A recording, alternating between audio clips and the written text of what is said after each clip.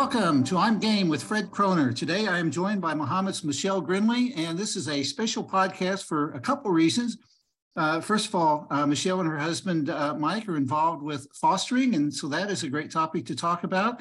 And then second of all, after today's podcast, I'm taking a break until late August or early September. So this will be my last podcast for a while. So Michelle, welcome. Thank you, Fred. Well, first of all, how did you and your husband get interested in fostering in the first place?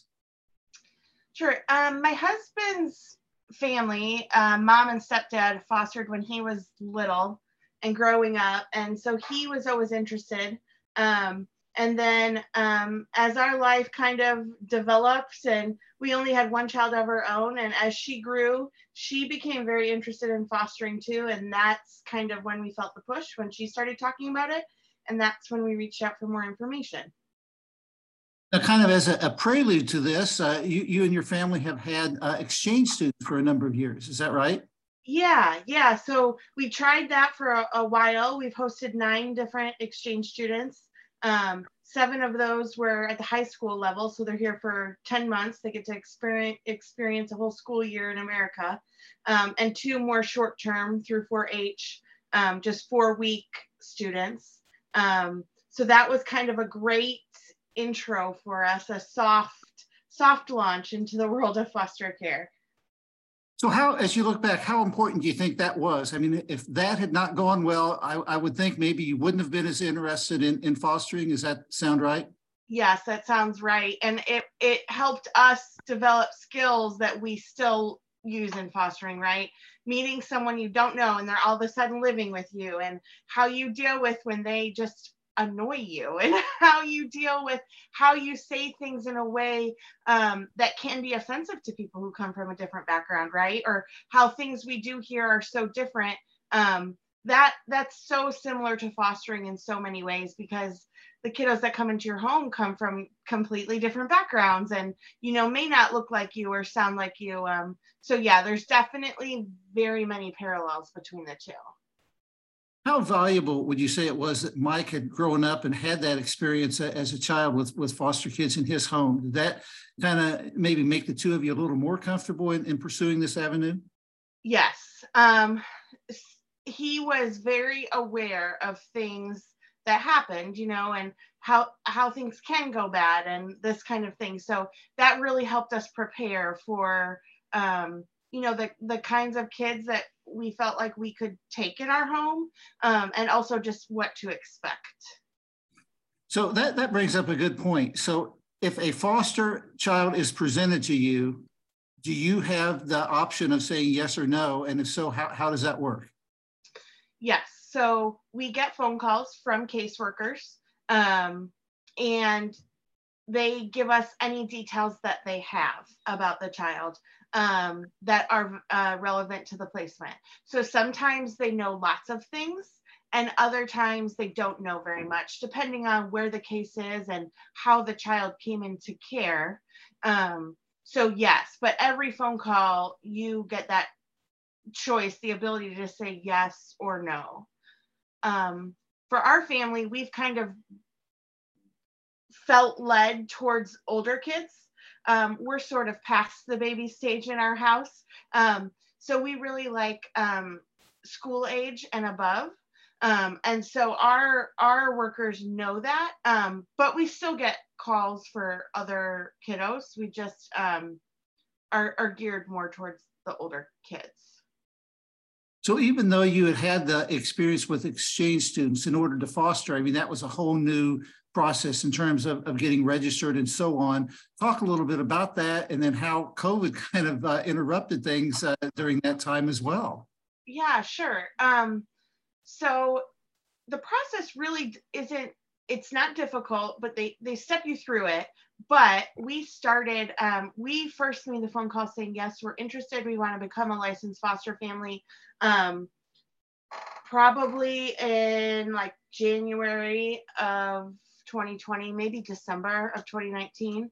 And so we had the initial visit where they come out to the house and just kind of look at your house, and, you show them the bedrooms and that kind of thing. And they do some measurements of your bedrooms and just some recommendations. For example, we have a hot tub, so like getting locks on that, that kind of thing. So they give you some initial recommendations, and then you take classes. So we did ours online, and it's called Pride.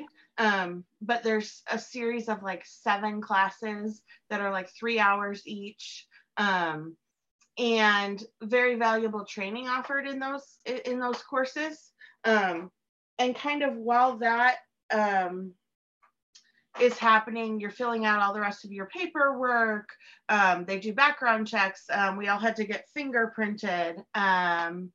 And then after our classes are complete, they come out to do like a final visit where they actually check everything. So they'll check your water temperature, they'll check your fire alarms and your smoke detectors.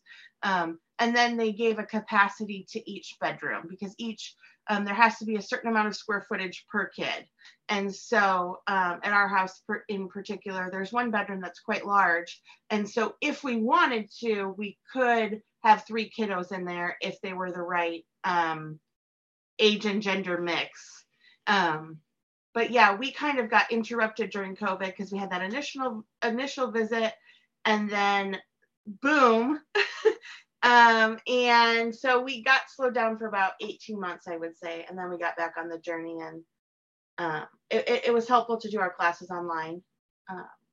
So when did you actually get your first foster child then? So we got our license on September 12th of last year, and we had our first placement on the 27th. So yeah, it was quick. Not as quick as some people, I think. But yeah. So I think one of the biggest differences in fostering and having an exchange student, with an exchange student, you pretty much have a start and an end date. That might vary a little bit, but you roughly know that. With a foster, however, you don't know that, right? I mean, it could be any length of time, generally shorter, but any length of time, right? Right. And so I think one thing that people are apprehensive about before, with fostering is all the unknowns surrounding it, right? The length of time, what if they don't go home? What if they go home soon? What if I get too attached? But yes, there are a lot of unknowns. But for the kiddos, I try to think of it from their perspective, right? Think of, they don't know when they're going home.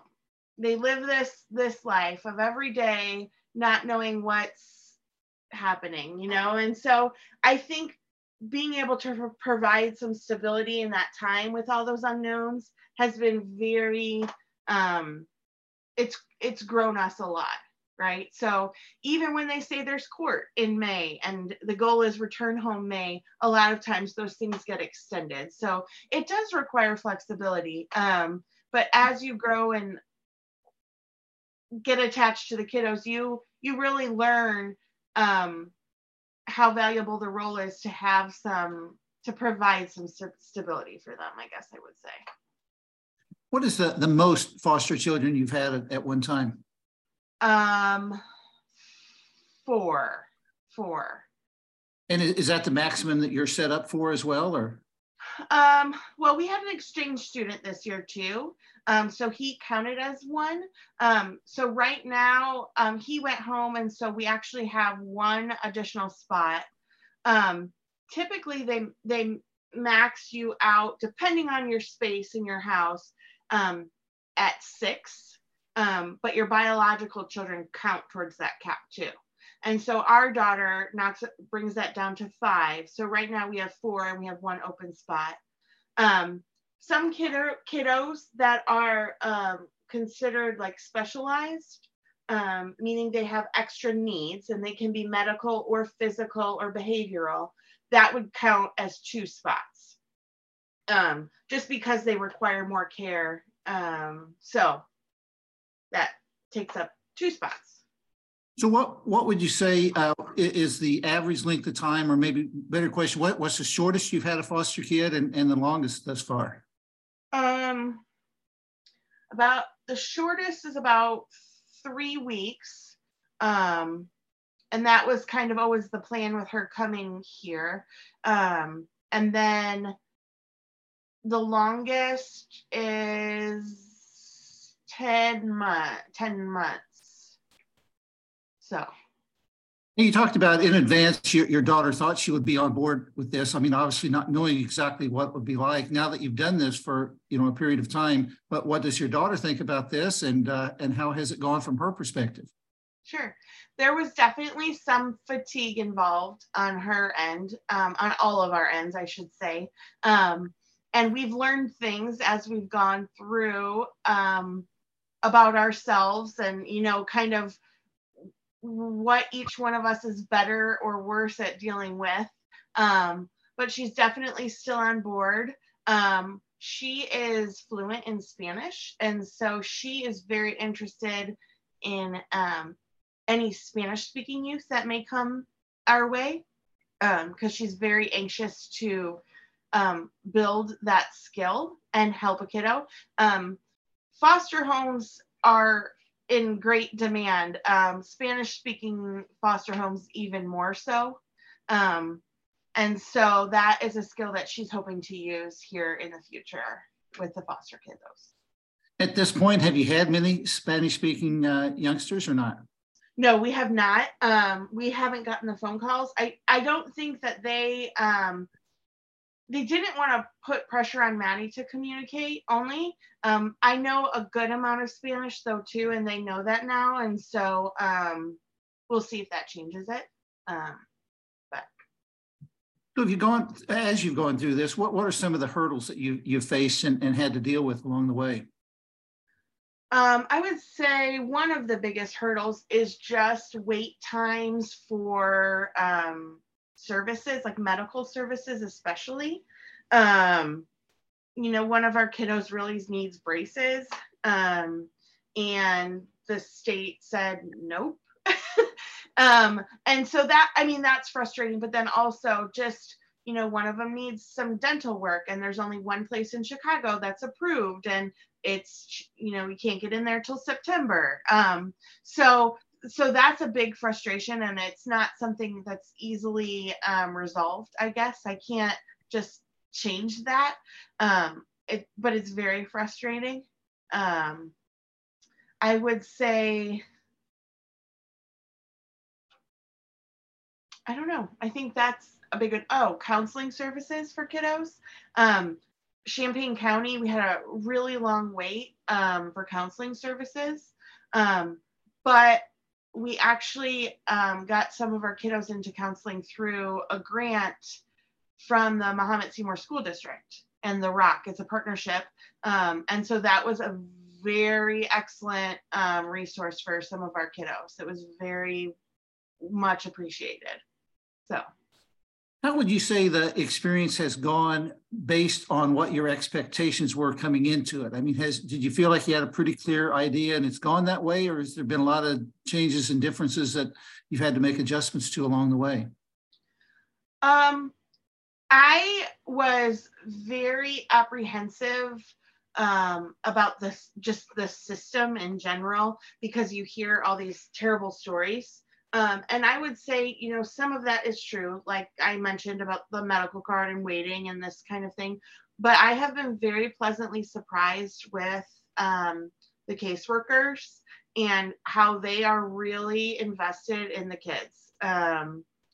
And that has been a comfort to me, because I joined all these blogs and groups, and you hear all these terrible stories, but here locally, I have had nothing but good things to say about the kids' caseworkers and how they really advocate for the kids. They know the kids, they know their personalities. So I've been really pleasantly surprised in that way.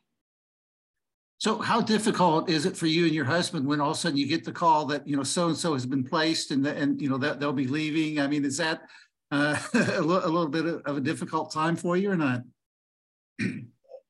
It is difficult, but it's also really rewarding. We've seen so many parents really doing what they need to do. And so, kiddos returning home, and that's where they want to be. And so that it's hard, but, we always say we're not going anywhere. We're still, Aunt Michelle and Aunt Mike or whatever. So it's been really good to see, even though the house gets quiet. Now, do you sometimes or oftentimes get siblings, or generally are they from different families?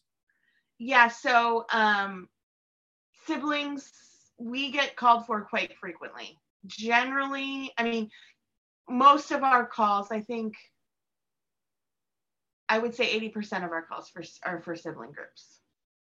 Does that work out well from the standpoint of, them coming into a new home? If they have a sibling with them or a couple siblings, I would think maybe that familiarity would help a little bit, rather than just going into a new home and being, totally alone, if you will. Yep. It's a big relief, especially for some of the younger kiddos who have their big brother or big sister and have had them their whole lives. Imagine going to a new place and without your parents. That older brother or sister is a huge comfort. And so, yes, keeping them together whenever possible it makes it a lot less traumatic for the kids. So what are the logistics like in terms of the family? Like if you and your husband want to go out and eat, but you've got, 4 foster kids there, I mean, you all of a sudden just pile, those 4 plus your daughter in the car, or what, are you able to get a night out? I mean, how does that part work? Yeah, most of the time, they're with us. We do have, pretty good family support. Mike's parents are still here in town. My mom's here in town. And so they're able to sort of divide and conquer in some ways. With us taking teenagers, it's also easier because it's not such a big deal for my mom or his mom. If we had 4 kiddos under 5, I don't know what we would do. We do respite too for other foster parents. And so, if a foster parent needs a break or is going on vacation, we'll take a kiddo for the weekend so they can sort of get away. And so that would be available to us too if we needed it. We just haven't used it yet thus far. Now, you had mentioned earlier that you always have the option of declining if you get a call and you feel like is not a good fit. How difficult is that for you personally and your husband to make that call and say, well, no, we just don't think this one's going to, be the right fit? How tough is that?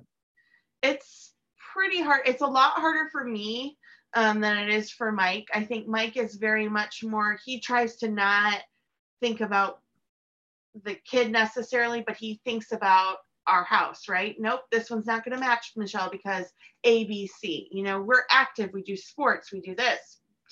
And so for me, I get caught up in but this kid is not going to have a place to go. And so we really have to make those decisions together and have those conversations.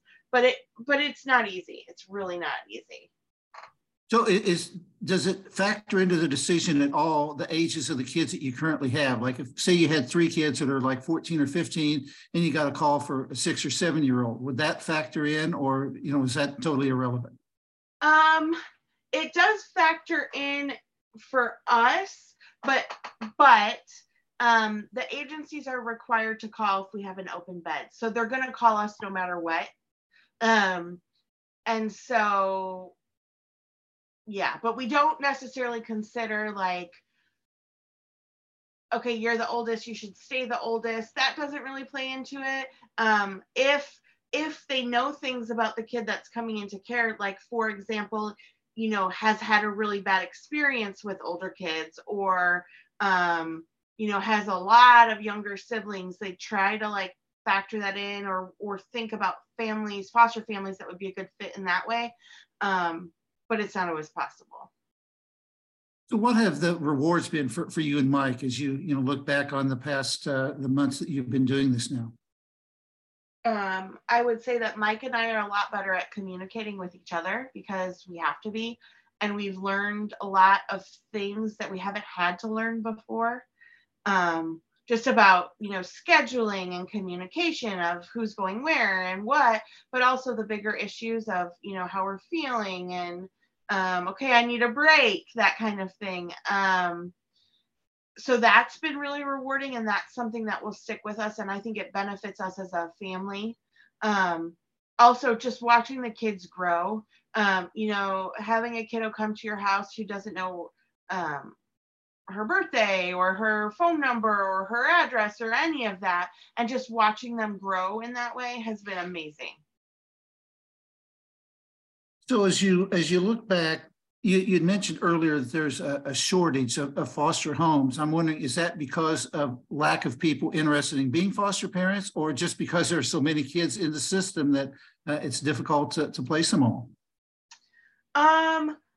I think it's more a lack of people saying, yes, I'll be foster parents. Because even there's not, I guess I don't know for sure, but I don't think there's more kids now than there were before. I think at certain times of the year, it kind of spikes based on the school calendar, and teachers making those phone calls before kiddos go home for winter break or something like that, or summer break. But I think really it's just a shortage of people stepping up to say, hey, I want to foster. Even if, families just did respite, gave existing foster families breaks, that would make a big difference too. So what have you found? If you have an open bed, how often are you likely to get a call? I mean, is it like an everyday thing or more like a once a week thing if you have an open bed? Sure. So we are actually licensed through a private agency, which is a little different than being licensed directly through DCFS. I think that if we were with DCFS, we would be getting phone calls every day and we would not have any openings. Our private agency gets less phone calls. And so sometimes there is some overlap of that. So some of the caseworkers that know us now will say, hey, Michelle, can we borrow your bed? And I have to, refer them to my licensing worker, and then she can coordinate. No, we sort of have a plan for a kiddo that might be going to the Grindley house, so we can't let you use that bed. But yes, if we were straight DCFS family, we would probably be getting calls every day for that extra bed. So do you plan to continue having exchange students too, or are you going to move more in the direction of strictly having foster children? I think we're moving in the direction of strictly having foster children. Maddie is going to be a senior this year. And so we decided not to host an exchange student her senior year. Because really with the exchange student, Maddie does a lot of the day-to-day work of, showing them around and making sure they're okay at school and that kind of thing. So we're kind of going to let her enjoy her senior year and do that. And then when she goes to college, I think we'll just probably continue to foster. How difficult will that be, do you think, for you two when she goes away and is not there to kind of have an extra couple set of hands there for you to have as assistants? Sure, I think it'll be difficult. I think we will probably take a break for a while too, and just kind of adjust to what the house looks like and sounds like, and then go from there, because it does help a lot with the driving too, because if there's kiddos that we have placed with us that are at the high school, Maddie does a lot of that transportation back and forth, so she helps a lot in that way, so it will affect that for sure. So all in all, I mean, is this an experience you would recommend if other people are considering becoming foster parents? For sure. For sure. And, it is what you make it, and you have control of who comes into your house as far as what kiddos stay. So I definitely would recommend it. It's been super rewarding, and there are challenges, but not in comparison to the rewards that we've seen. Well, I've pretty well covered my questions, unless there's anything else you would like to add. I don't think so. I'm happy to discuss with anybody who has questions or, going forward. So. All right. Well, we have been talking today with Muhammad's Michelle Grindley, and Michelle and Mike, her husband, have been fostering children, and sounds like we'll continue doing so for a while. And we certainly appreciate their efforts, and also we appreciate your time today. Thanks, Michelle. Thank you so much, Fred.